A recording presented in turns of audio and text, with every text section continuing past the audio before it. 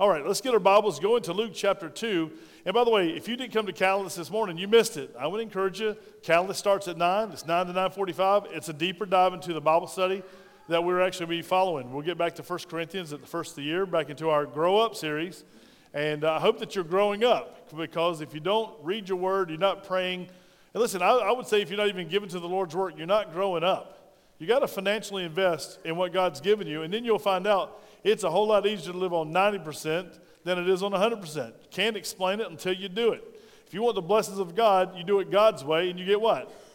God's results. That's in your prayer life, your Bible study, whatever it might be. And even this Christmas story today, as we share, how many times have you heard the Christmas story? The actual true biblical Christmas story. Anybody heard it more than 20 times? More than 30 times? More than 100 times? More than likely, if you've been to a Christmas program, over and over again through music and through the word, you've heard it over and over again. If you're not careful, it become old hat. It can actually be just, I know how this works out. I hope that I can show you something today. And we have borrowed a video this morning I want you to see. It's actually on a Facebook post, another ministry. And it's we'll show it in just a moment, not right now. It's from oneisrael.com. You've probably seen some of the commercials where they're working hard to reach the people of Israel with the gospel. And so we'll look at this morning. But right now, let's look into the main gospel here in Luke chapter 2, verse 4. And the first three verses really are a sermon of themselves about God's timing. And there's some very interesting things that are coming up right now in the news about the first three verses. So we're going to focus on verse 4. Chapter 2, verse 4. Are you there? Say amen. Let's go. So Joseph also went from Galilee. Mark it on your notes. If you take notes. From Galilee, out of the city of Nazareth, into Judea, to the city of David, which is called Bethlehem, because he was of the house and lineage of David. So that's a mouthful to say he's from here and went to there, right? We are from Aiken, South Carolina, and if you travel this holiday season, you go to whatever city, county, township, and state, right? Or if you travel out of country, you would list all those things. Someone says, where did you go on your vacation? You would say, well, we left Aiken, South Carolina, or New Ellenton, South Carolina, or Beach Island, South Carolina, and we went to, and you would say where it is, right? Aiken City is in what county? So you could properly say that if you live in the city, you're from Aiken City, Aiken County, South Carolina. Is that true? And so if you see where this is coming from, and the title of today's sermon is very clear, the specific good news revealed, you're going to see the word specific or specifically multiple times in the sermon today, and in the text. I hope that you see it yourself. All right, this is where they're from, and then we're going to read. He went, why did he go? To be registered with Mary, or you're going to see in the notes today, the Hebrew word, her actual text would say Miriam. It's the old Hebrew word Miriam, and we use Mary, the newer version of the name, but her name was Miriam, his betrothed wife, who was with child. So it was that while they were there, the days were completed for her to be delivered. And she brought forth her firstborn, very important son, and wrapped him in swaddling cloths, and laid him in a manger, because there was no room for them in the inn. And we can continue in just a moment reading the scripture, but I want you to go back and forth in your notes. If you're taking notes, something extremely important about the story. We sing away in a manger. Many times we mistake the manger, which is a cement food trough, and we make them out of wood, so this kind of makes for good pictures, and it makes for good props for, you can't bring a big old cement block in here and put it up. So it would be in a cement or rock, hewn out rock is what it would be like. Manger. It had been just a food trough that they could use. Anybody could use it when they come to dump food for their animals there. And so we sing away in a manger, many times we think the stable or the place that they stayed was the manger. So just get it straight. The building structure or whatever the cave that they were in, that was the stable. The manger is specifically that food trough. It's basically, if you ever raised hogs, we raised hogs. It was the slop holders. Well, you just dump the slop over into this V that we had, that Dad built, that you just put it there and the pigs would eat it. Same thing for a sheep. You put hay or whatever it might be. And we've so decorated the Christmas scene that we miss it many times. This is the rudimentary, this is the elementary, this is the basics of life that every shepherd would use when they would come to town. So I want you to mark that in your notes. Now go to your notes if you can see this. The good news was delivered specifically to and specifically in the city of David on a specific day. Would you agree with that statement? God, through his prophets, made his specific plans known there in Micah 4:8 and Micah 5:2. Emmanuel, which means what, church? God with us, specifically visited his people with his specific kingdom purpose. God had a kingdom purpose. His kingdom, his purpose, his plan. And guess when it happened? On his time. Amen? And so when we hear this message, you go, well, is this true? You have to struggle with this verse. If you're an unbeliever or a believer, you have to struggle and say, is this really real? Could it possibly be that the God of all creation came to this earth to walk as a man, to be born of a virgin, to grow up as a young child into manhood? Could it possibly be true?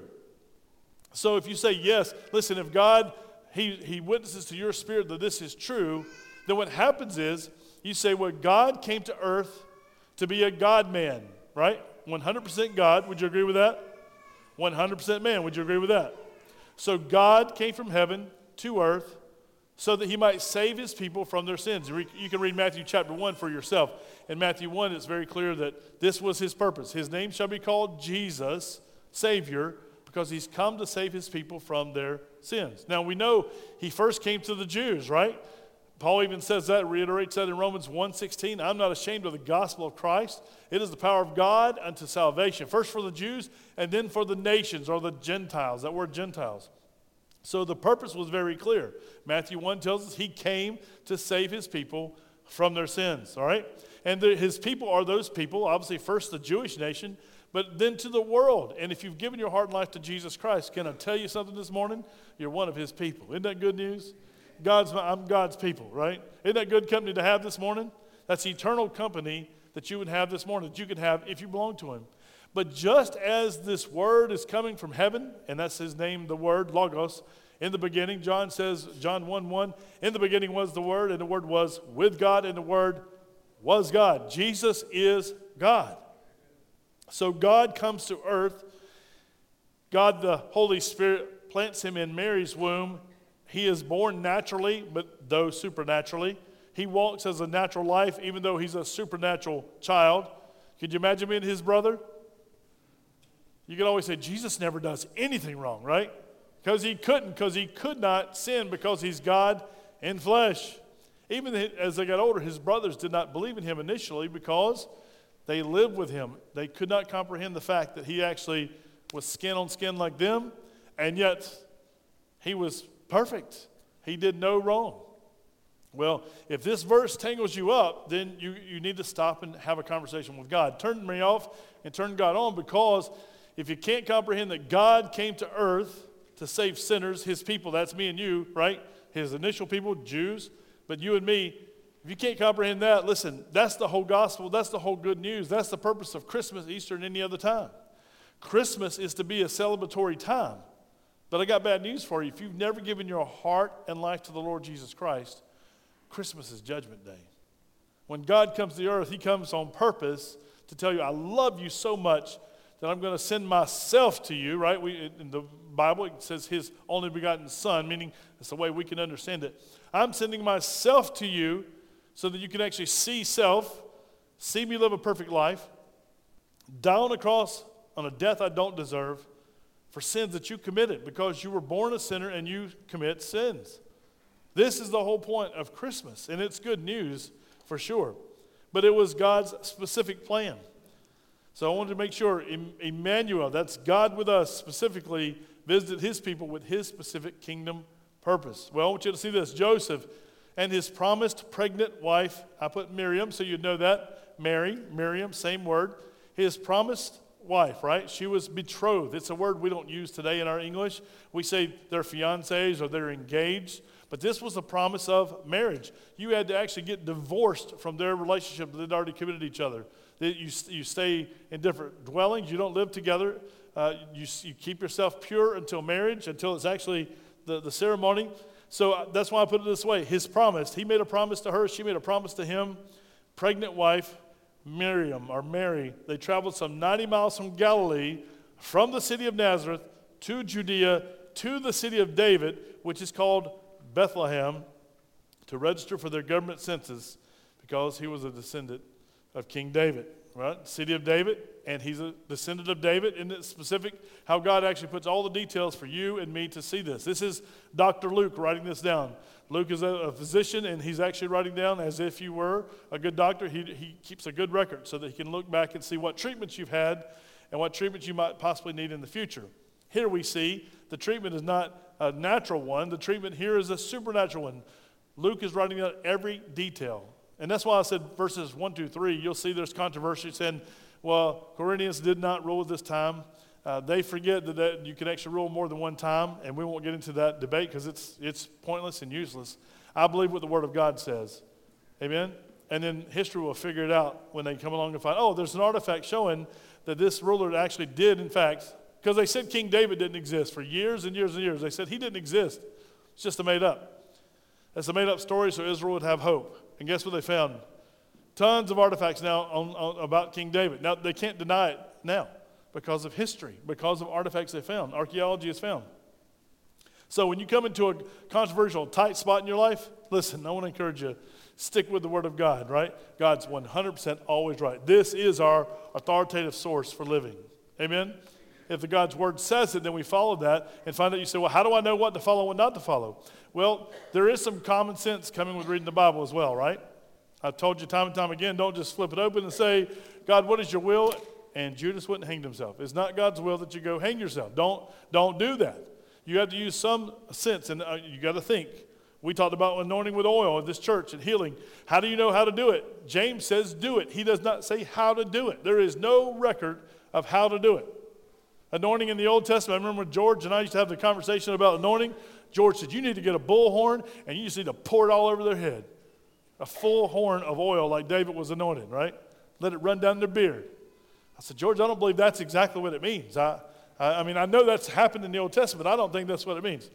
Because he understood, I understand that the oil represented the Holy Spirit, right? A covering of the Holy Spirit. The oil does not save you. As a matter of fact, it doesn't even tell you what kind of oil to use. But you have to think, it was a Jewish culture. Olive oil would be prevalent. So you have to take a step-by-step process. And in the process we find, obviously, it'd be something that, what is symbolic for Christianity around the world? The cross. So we dip our fingers. If you ever see us do it, it doesn't happen often. We dip our fingers in the oil, and we make the sign of the cross on the head, representing Jesus Christ. And we pray that God would do a healing that only God can do. We confess our sins to one another first. That's what we're doing up here if you ever see us. And then, because that's what the Bible says to do. And then we follow what Scripture says. We don't know how to do it. We just do what it says to do and use a little bit of common sense and leading of the Holy Spirit to actually follow what James would have had around him. He didn't have Slick 50 or Havoline, so we don't use that, right? We use olive oils. That's what we use. So I want you to go back to the Scripture, if you would, with me, back to verse 8. And let's look at this. Now there were, in the same country, shepherds living out in the fields, keeping watch over their flocks by night. And behold, an angel of the Lord stood before them, and the glory of the Lord shone around them, and they were greatly afraid. Then the angel said to them, do not be afraid, for behold, I bring you good tidings of great joy, which will be to all people. For there is born to you this day in the city of David a Savior, who is Christ the Lord. And this will be a sign to you. You will find a babe wrapped in swaddling cloths, lying in a manger. That's the second time we see that word, swaddling. Swaddling cloth, strips of cloth. You'll see that. Verse 13, and suddenly there was with the angel a multitude of the heavenly hosts praising God and saying, glory to God in the highest, and on earth peace and goodwill toward men. Now I'm going to hold right there, verse 14, and I want you to see something. Now, again, no credit for this. This comes directly from oneforisrael.com, and we're going to show a video if we can get it up. The video is it's from 2020, but I want you to see, when you see shepherds keeping watch by their sheep by night, right? Sometimes if you're not careful, you get a Charlie Brown Christmas idea, or you see predominantly, if you're from America, you'll see, if you're from a predominantly white church, you'll see all white people being shepherds, right? And they have some kind of cotton towel on their head, and they wrap around with banded. We've been to cantatas, we've been to Christmas programs. You see little kids wearing little clothes. We try to reenact it so we can actually act it out. But if you're not careful, you have no idea what it looked like. It didn't look like there was no Christmas tree like this, FYI, right? It was rudimentary, but when they keep watch by night, what do sheep do at nighttime? Typically sleep unless something's happening, right? And what do shepherds normally do at nighttime? they sleep and some stay awake, right? Who's got the night shift, right? It's like working at the plant somewhere else. You work your shift rotation. These shepherds are very specific shepherds, and this guy is he's Israeli. He's a Hebrew, so I'm going to let him explain it. Can we get it, Melissa? Let's watch and see this. It's going to be a 7-minute video. This is how much time I'm giving up this morning because I found this to be extremely important. From 2020, this is important for us to see this morning. I hope it opens your mind to see. It was in this field the shepherds received news of the greatest gift ever given to mankind. Most of you know the story of our Messiah's birth over 2,000 years ago, how our Savior, the King of Kings, took on flesh, born of Mary, and laid in a manger. I'm sure this holiday season feels unlike any other we've ever experienced. This year has been full of unexpected challenges and disappointments, uncertainty and loss. And as the world remembers and celebrates the birth of our Messiah, I can't help but think of what Mary and Joseph were experiencing in this time. Imagine the stress they faced as the time of Yeshua's birth drew near, already facing social stigma at home, then to get news that they were required by Roman law to travel over 90 miles on foot over mountains and treacherous terrain from the north of Israel to Bethlehem. This was not a simple journey. They were faced with threats of raiders, flash floods, and unpredictable weather. I know how nervous I was when the time came for our first son to be born. Before birth, every mom works tirelessly to prepare way for the baby to have an easy and comfortable entry. Try to imagine bearing the promised Messiah and being thrown into such a devastating turn of events as a pregnant woman. But from our vantage point in history, what seemed to be a disastrous turn for Mary and Joseph worked out to fulfill prophecy and give glory to God. I know there's been times in my life where I couldn't understand why things were happening the way they were, only to look back years later to see God's plan in the midst of my trial. So let's ask ourselves, if the decree from Caesar never occurred, would Mary and Joseph have traveled to Bethlehem? So clearly, this trial turned out to perfectly fulfill prophecy. But why did the Messiah need to be born in Bethlehem? Let's turn to Micah 5:2, which reads, "But you, Bethlehem Ephratah, though you are little among the thousands of Judah, yet out of you shall come forth to me the one to be ruler in Israel, whose going forth are from the old, from everlasting."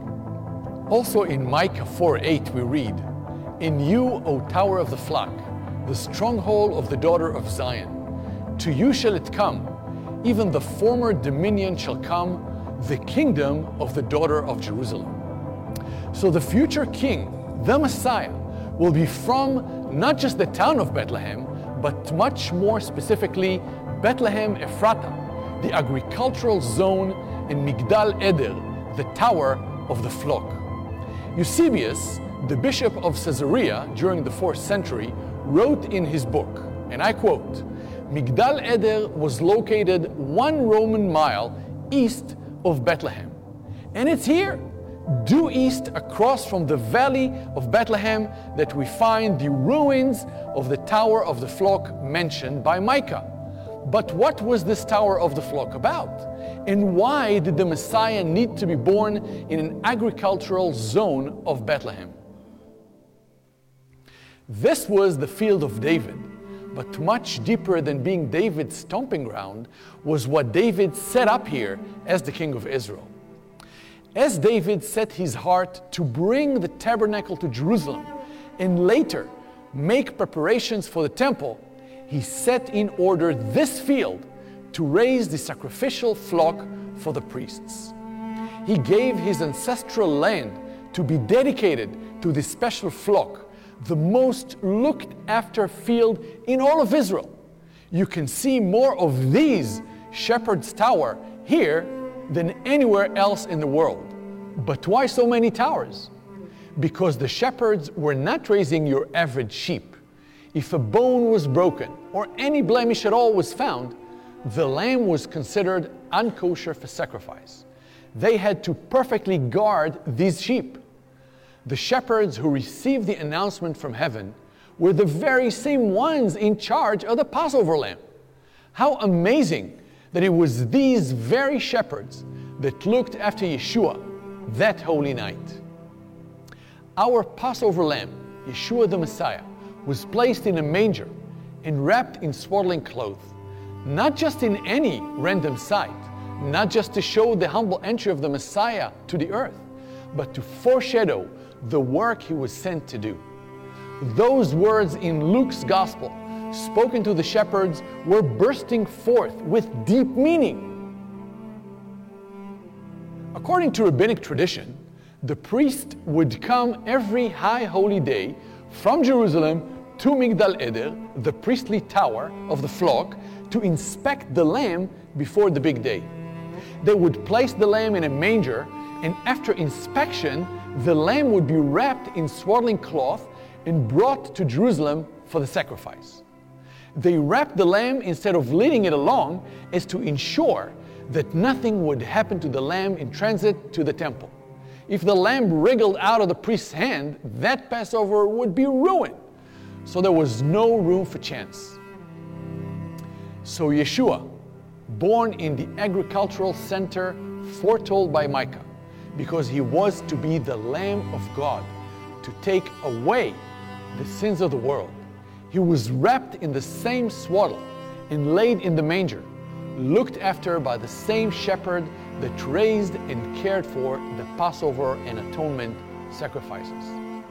We can see this beautiful tapestry of prophecy fulfilled in our time, but I'm sure that in the moment, Mary and Joseph were just trying to make the best of an extremely difficult trial. They probably were struggling with doubt and fear, but God was weaving through their trials a story of redemption and salvation, of the Lamb that was slain from the creation of the world. So my prayer for you is that you see the faithfulness of God in this season, that in this difficult time, God may be writing a beautiful story of redemption through your trials. And I pray you are encouraged with this beautiful story of God's amazing love.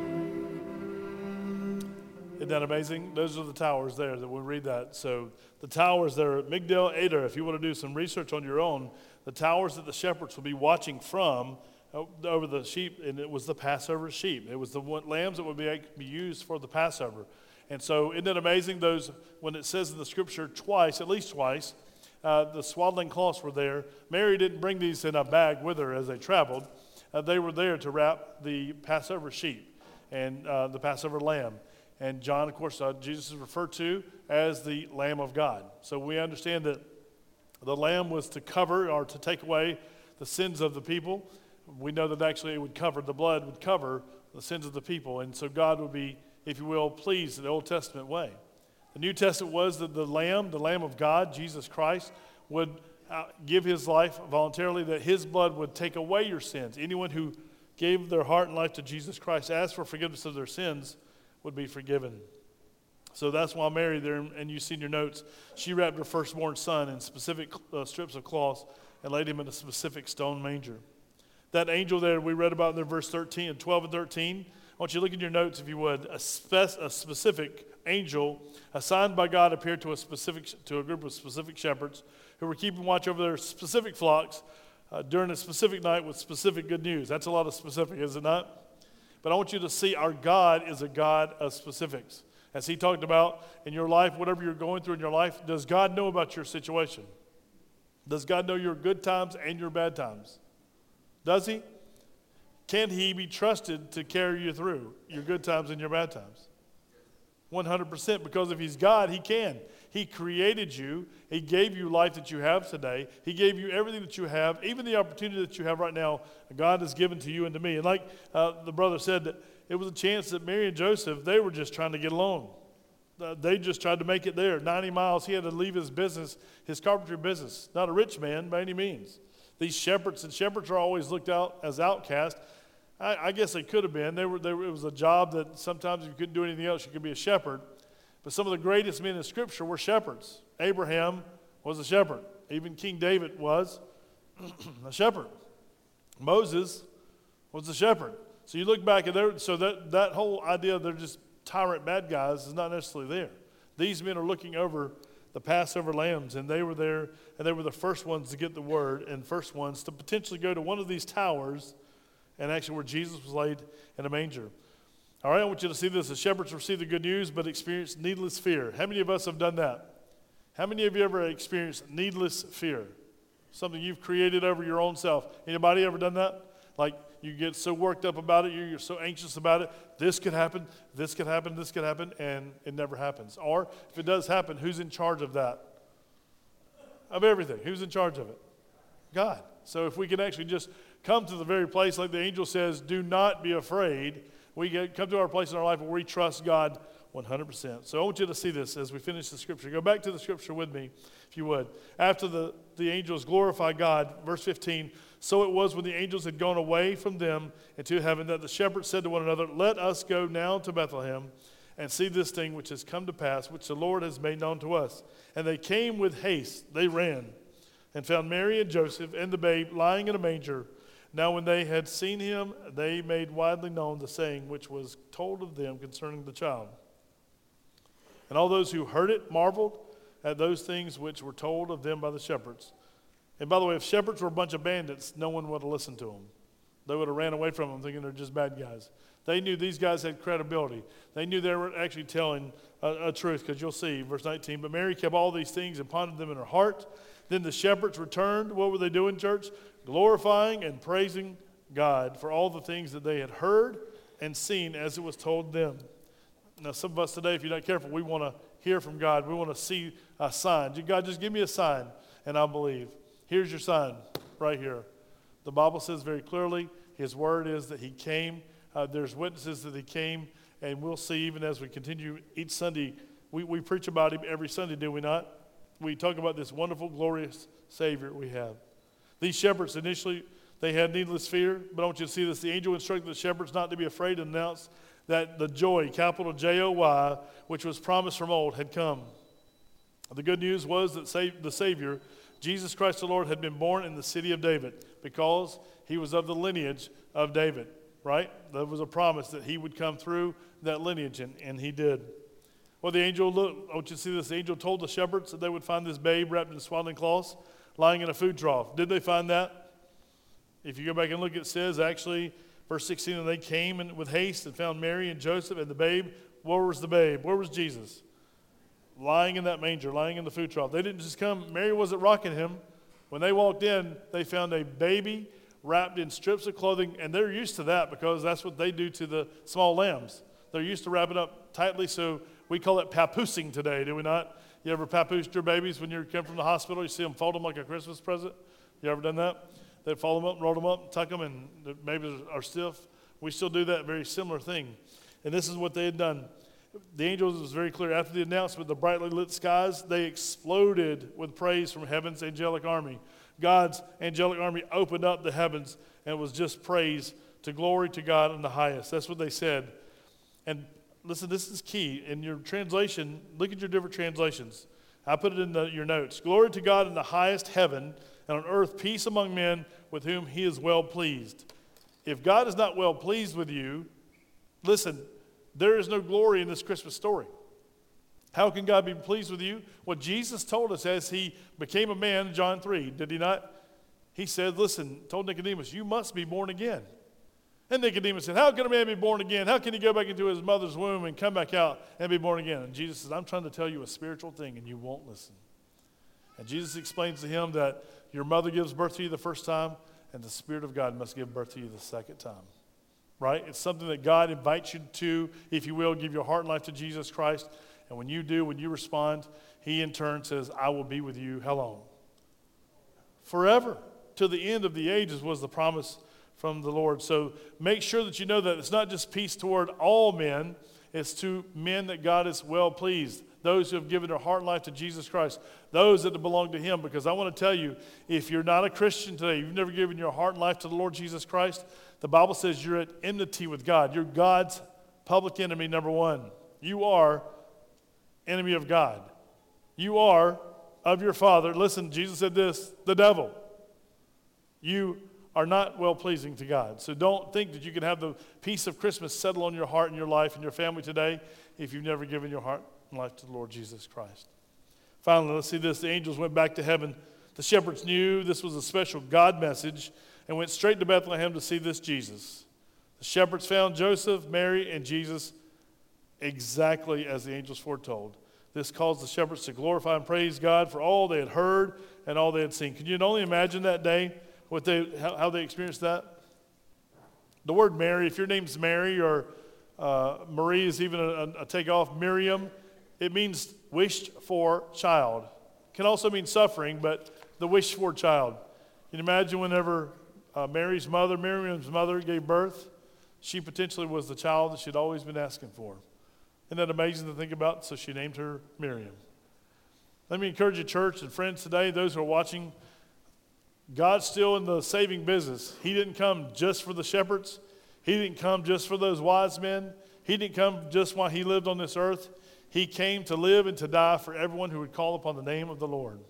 Scripture says, whoever calls upon the name of the Lord shall be what? Saved. Baptism this morning was a picture of that. Jesus' death on the cross, his burial in a borrowed tomb, and his 3 days later coming out of the grave to live forevermore. He promises this eternal life to anyone and everyone, all people, that if you believe on him, trust him with your full life, you shall be saved and have this eternal life. Then this Christmas season is full of joy, and God is well pleased with you. Let's pray. Father God, we thank you so much that you give us this hope, this truth. Thank you that, Lord, we can catch a glimpse of your story through the power of the Holy Spirit.